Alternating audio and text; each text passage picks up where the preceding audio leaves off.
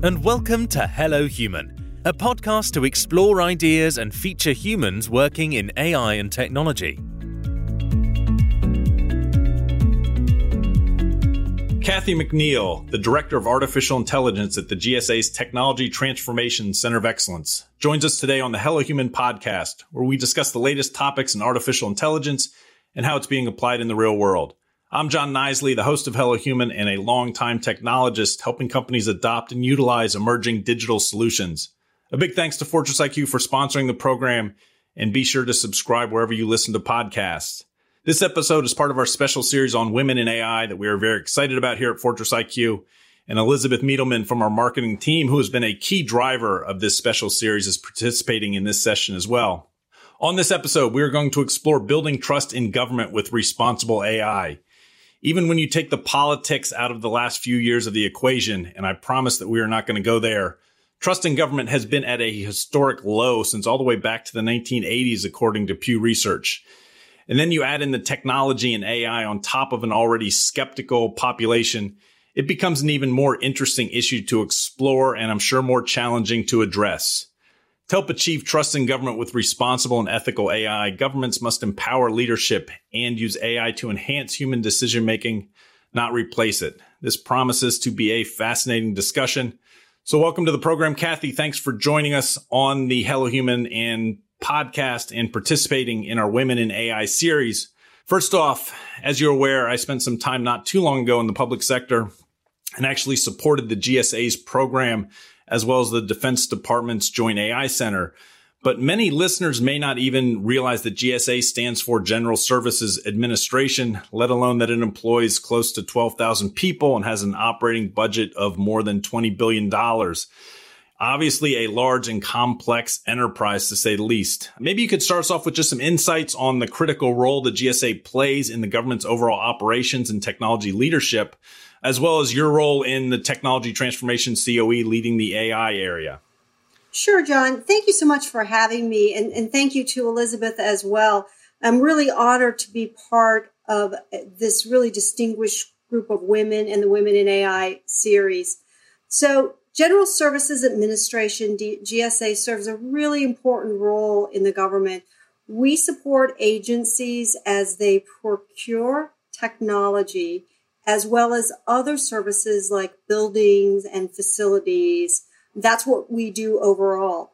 Within GSA, there are many branches. One of them is the Technology Transformation Services Group. It's a relatively new group, and it's been around about 4 years. Its role in the organization is to provide transformative technology services to support agencies. Underneath that umbrella is the Centers of Excellence. So I'm a director of artificial intelligence within the Centers of Excellence. Our mission is to support agencies as they are going through IT modernization and transformation. We have multiple centers of practice. We have infrastructure, we have cloud adoption, we have contact center, we have customer experience, and of course, my favorite, which is artificial intelligence, along with data analytics. Underneath that umbrella, how we do this is we partner with agencies. We help them define strategy. We help them look and procure the proper technology. And we also partner with our industry and experts to help our agencies also drive forth on their strategic initiatives. So that's what the Centers of Excellence does.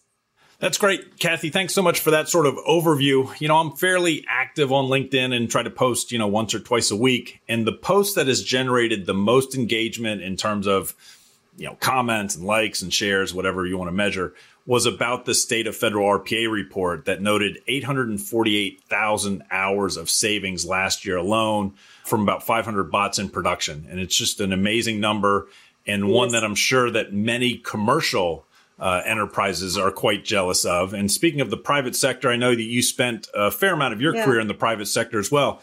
Can you talk about the transition to the public sector and, sort of what's been your biggest surprise, maybe what's been the biggest challenge, some of your learnings there?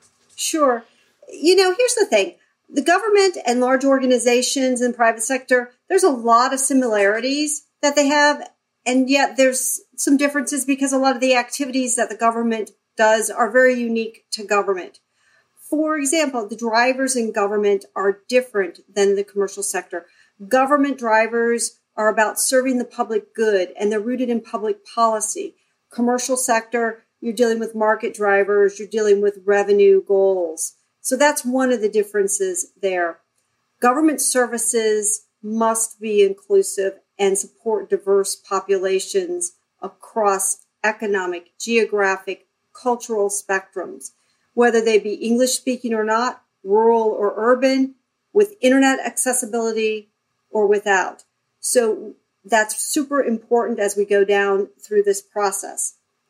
And it means that all the processes that we have within government have to support and adapt to all of these different constituencies all the time and consider the needs of our country's many diverse and underserved communities. That's a lot different than a commercial environment. Government systems themselves are very disparate. There are areas in the government where technology is very advanced with new technology and platforms. Think about cloud, think about mobile, high automation. Other areas in the government are still very much working with mainframes and traditional on-premise systems. So there's a lot of disparity in the technology. One of the things that I found really interesting, I don't know if it's a surprise as much as just interesting, is there's very sharp people working to make government better. They believe in the missions. For example, I want to use something that GSA did. The USA.gov contact center is under the GSA umbrella, and the center had information to assuage the fears and confusion when COVID hit. In a matter of weeks, the contact center was moved off-site so agents could safely work from home. USA.gov implemented an IVR, an interactive voice response system, that was essential to responding to the surge in questions. There was a surge of nearly 80,000 questions in March 2020 alone about COVID and the pandemic. 650,000 calls and chats since the pandemic began. And the focus on self-service options for customers to help ease the burden of agents. And you made a reference to the bots there. So the IVR actually set up some bots to help handle the calls. And about 50% of the incoming calls were handled with the automation. So that's pretty impressive from my perspective, and something that I found surprising underneath the covers in our government. Government also has a wide array of services, things like financial, military, human services, medical services. What industry under its umbrella has all of those different characteristics? Even small agencies are larger than some of our mid-market commercial agencies. That's really surprising to me. So it's a very big challenge when we're talking about what government is doing to serve the population. That's a great example. I love the example of the IVR system. And, I've lived and worked in the DC area for 25 years now or so. So I've had sort of opportunities off and on in my career to be involved with public sector projects. And I think that idea of mission that people feel who work in the government is so critical to the success and that idea of, I'm contributing to the sort of the common good for everyone, I think is a pretty cool factor. This episode is part of our Women in AI series. For our listeners kind of earlier in their career, what lessons would you pass on for people interested in a technology career in the public sector? This is a great question, John. I reflect on my career and I've had lots of twists and turns. It's not a straight progression. So I have an undergraduate degree in English and a minor in math and economics. And yes, I get a lot of questions about that. So I have a master's in computer science I got after working about 8 years or so. I started out as a tech writer many years ago, and I was very fortunate. There's no doubt. I had the aptitude for technology, and I had some mentors along the way, and they were men. And it's okay that we have male mentors and female mentors. So let's take that into consideration as we're going through our careers on there. When I started, technology was exploding as an industry. And how women would progress through those ranks is a bit different than it is today. And yet it's still the same in some ways. So moving into the public sector after spending time in the private industry has some advantages. I appreciate the complexity of problems that are being solved in the government. I don't know that if I started out in government, I would have appreciated some of that. So I understand how complex problems can be solved in the government. I bring my commercial sector experience with me with that. So women entering into the public workforce, public sector workforce, have the opportunity to really make a difference in the agency they serve. So if I were to advise somebody, I would say, pick an agency where you can support their mission and have a passion about what they do. I chose to come to work for the TTS Centers of Excellence because their focus is on IT modernization and technology transformation. In my core value, I believe that technology can better customer experience and can better how they work with the public constituency. Women also bring a very rich perspective to a technology team, and we need to appreciate that, and we need to recognize that in ourselves. In any organization, I feel it's extremely important to be true to your values, as I said earlier. So as we are starting out our career, find out the things that bring you passion, bring you joy, what kinds of solutions you can bring to the table. It's also important to realize that I think, we're not going to always get it right. There's many missteps we're going to make along the way. So what do you do with that? Well, learn from it. Learn from ourselves, learn from the mistakes, admit the mistakes, learn from others. That will make us grow better in our careers and make us better as people and contributors to the public sector. So, one of the things that I see as a challenge that we had 20 years ago and we still have today, and I'm sure I'm not the first one to say it on your podcast, John, is, getting our voices heard.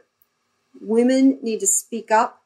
We need to volunteer for the tough project. And that means we got to raise our hands. We've got to ask for the new position, and we've got to be tenacious about it. And we don't need to take no for an answer. We've got to keep asking. Don't take no for an answer. That's really important. And I think sometimes we get a little too polite, and we need to keep focused, keep going, push on.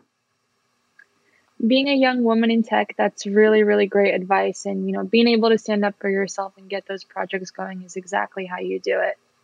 Kathy, thank you again for joining us for today's episode of Hello Human.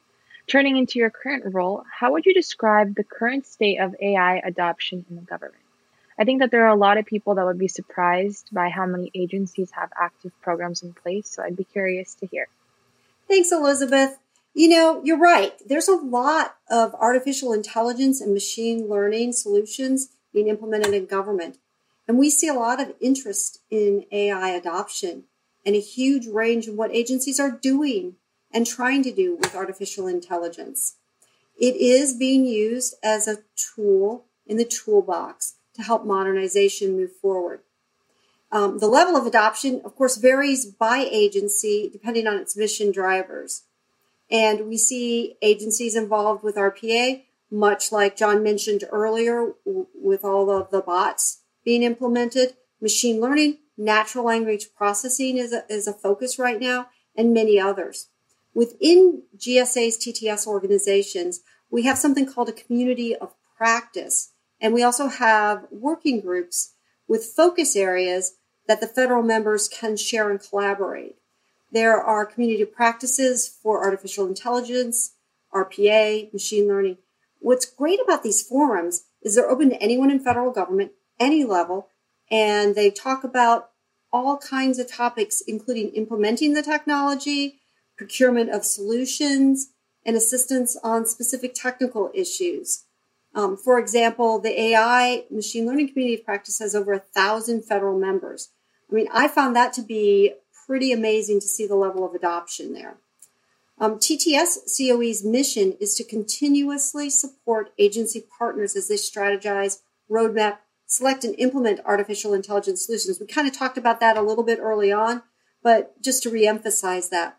And we accomplish that in a variety of different ways. And we partner with agencies also skilled in this to help us along this journey.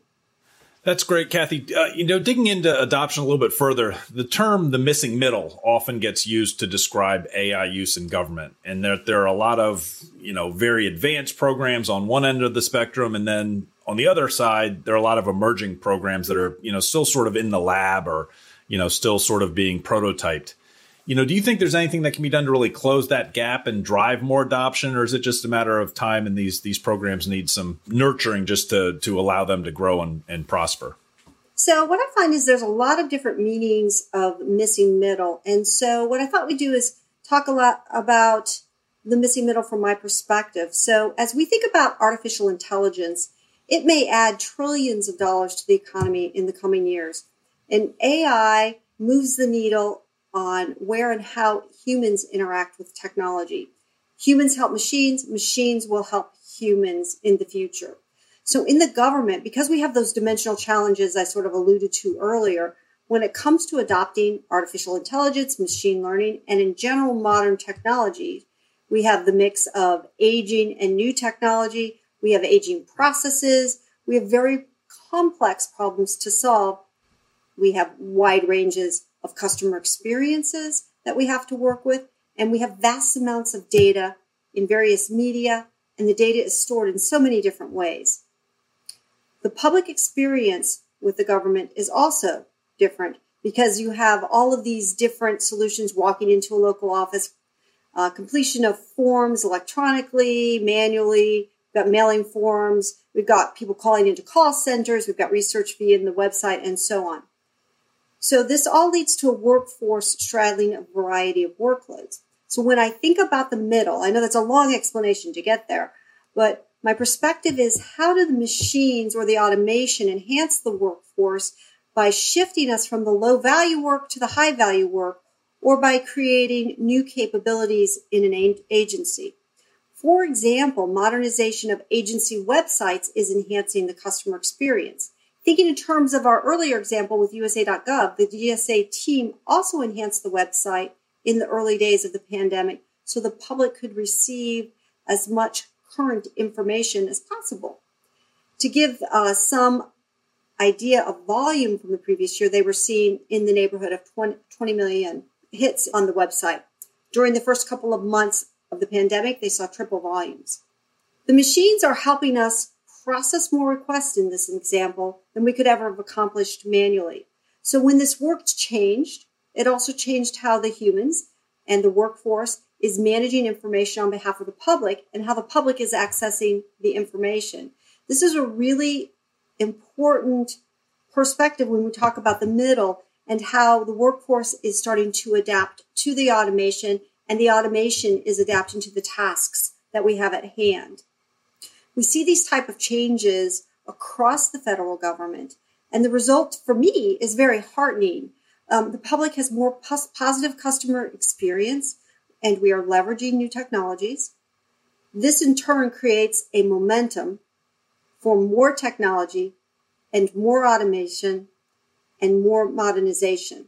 Think of it as a cog in the wheel or many cogs in many wheels. And for us at TTS and the COE, our mission is to design and deliver a digital government with and for the American public. And so we do this by supporting the agencies as they go through this adoption and the modernization of technology, including creating strategies and working with industry to bring those strategies and roadmaps to execution. That momentum and modernization is exactly what we're trying to accomplish here at Fortress IQ. So the question is, if we drive more adoption, the issue of ethics and responsible AI comes up.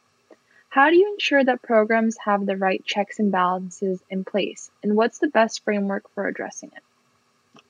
Sure. Thanks, Elizabeth. It's always a great question when we talk about responsible AI and the ethics of it. It's always at our forefront. We're talking about transparency, trustworthiness, accountability, fairness. John talked about trusting the government early in the podcast. Government is continuously looking at how we can ensure the AI meets or exceeds expectations of being accountable and trustworthy. So we need to make sure also that biases are not introduced unintentionally And it goes back to all the different constituencies and the underserved communities that we must support. So, just give you an example, some of the publicly available databases originating in the 60s still have biases in tagging women, for example. Women are tagged as housemakers, homemakers, and spouses when they had professions such as scientists and teachers and accountants on there. So when we're doing our analytics, that of course skews the information.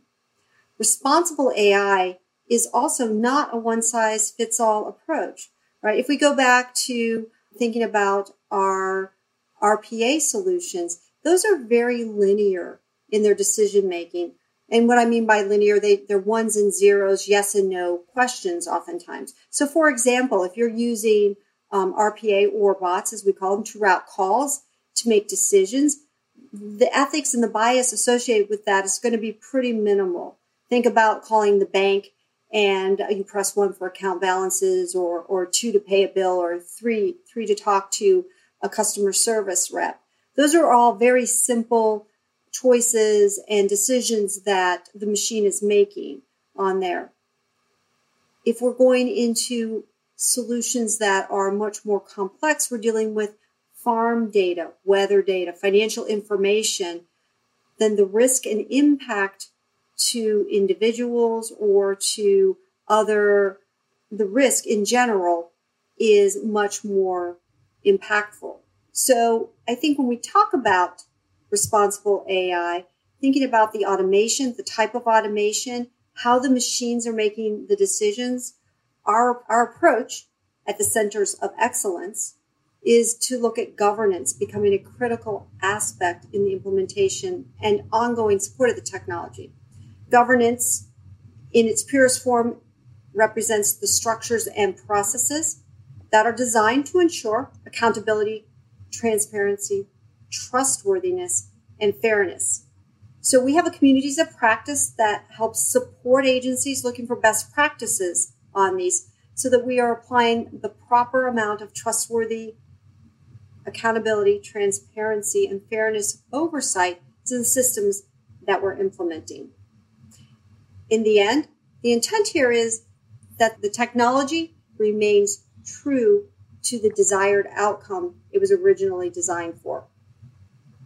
We ask all of our guests on our podcast and would love to hear your unique perspective as well. What advice can you give for the next generation of women in AI and tech leaders? I love this question, Elizabeth. This is such a core question for me. I want you to be passionate about what you do. Be technically curious. I chose to work for the Technology Transformation and Modernization Organization because I believe in technology.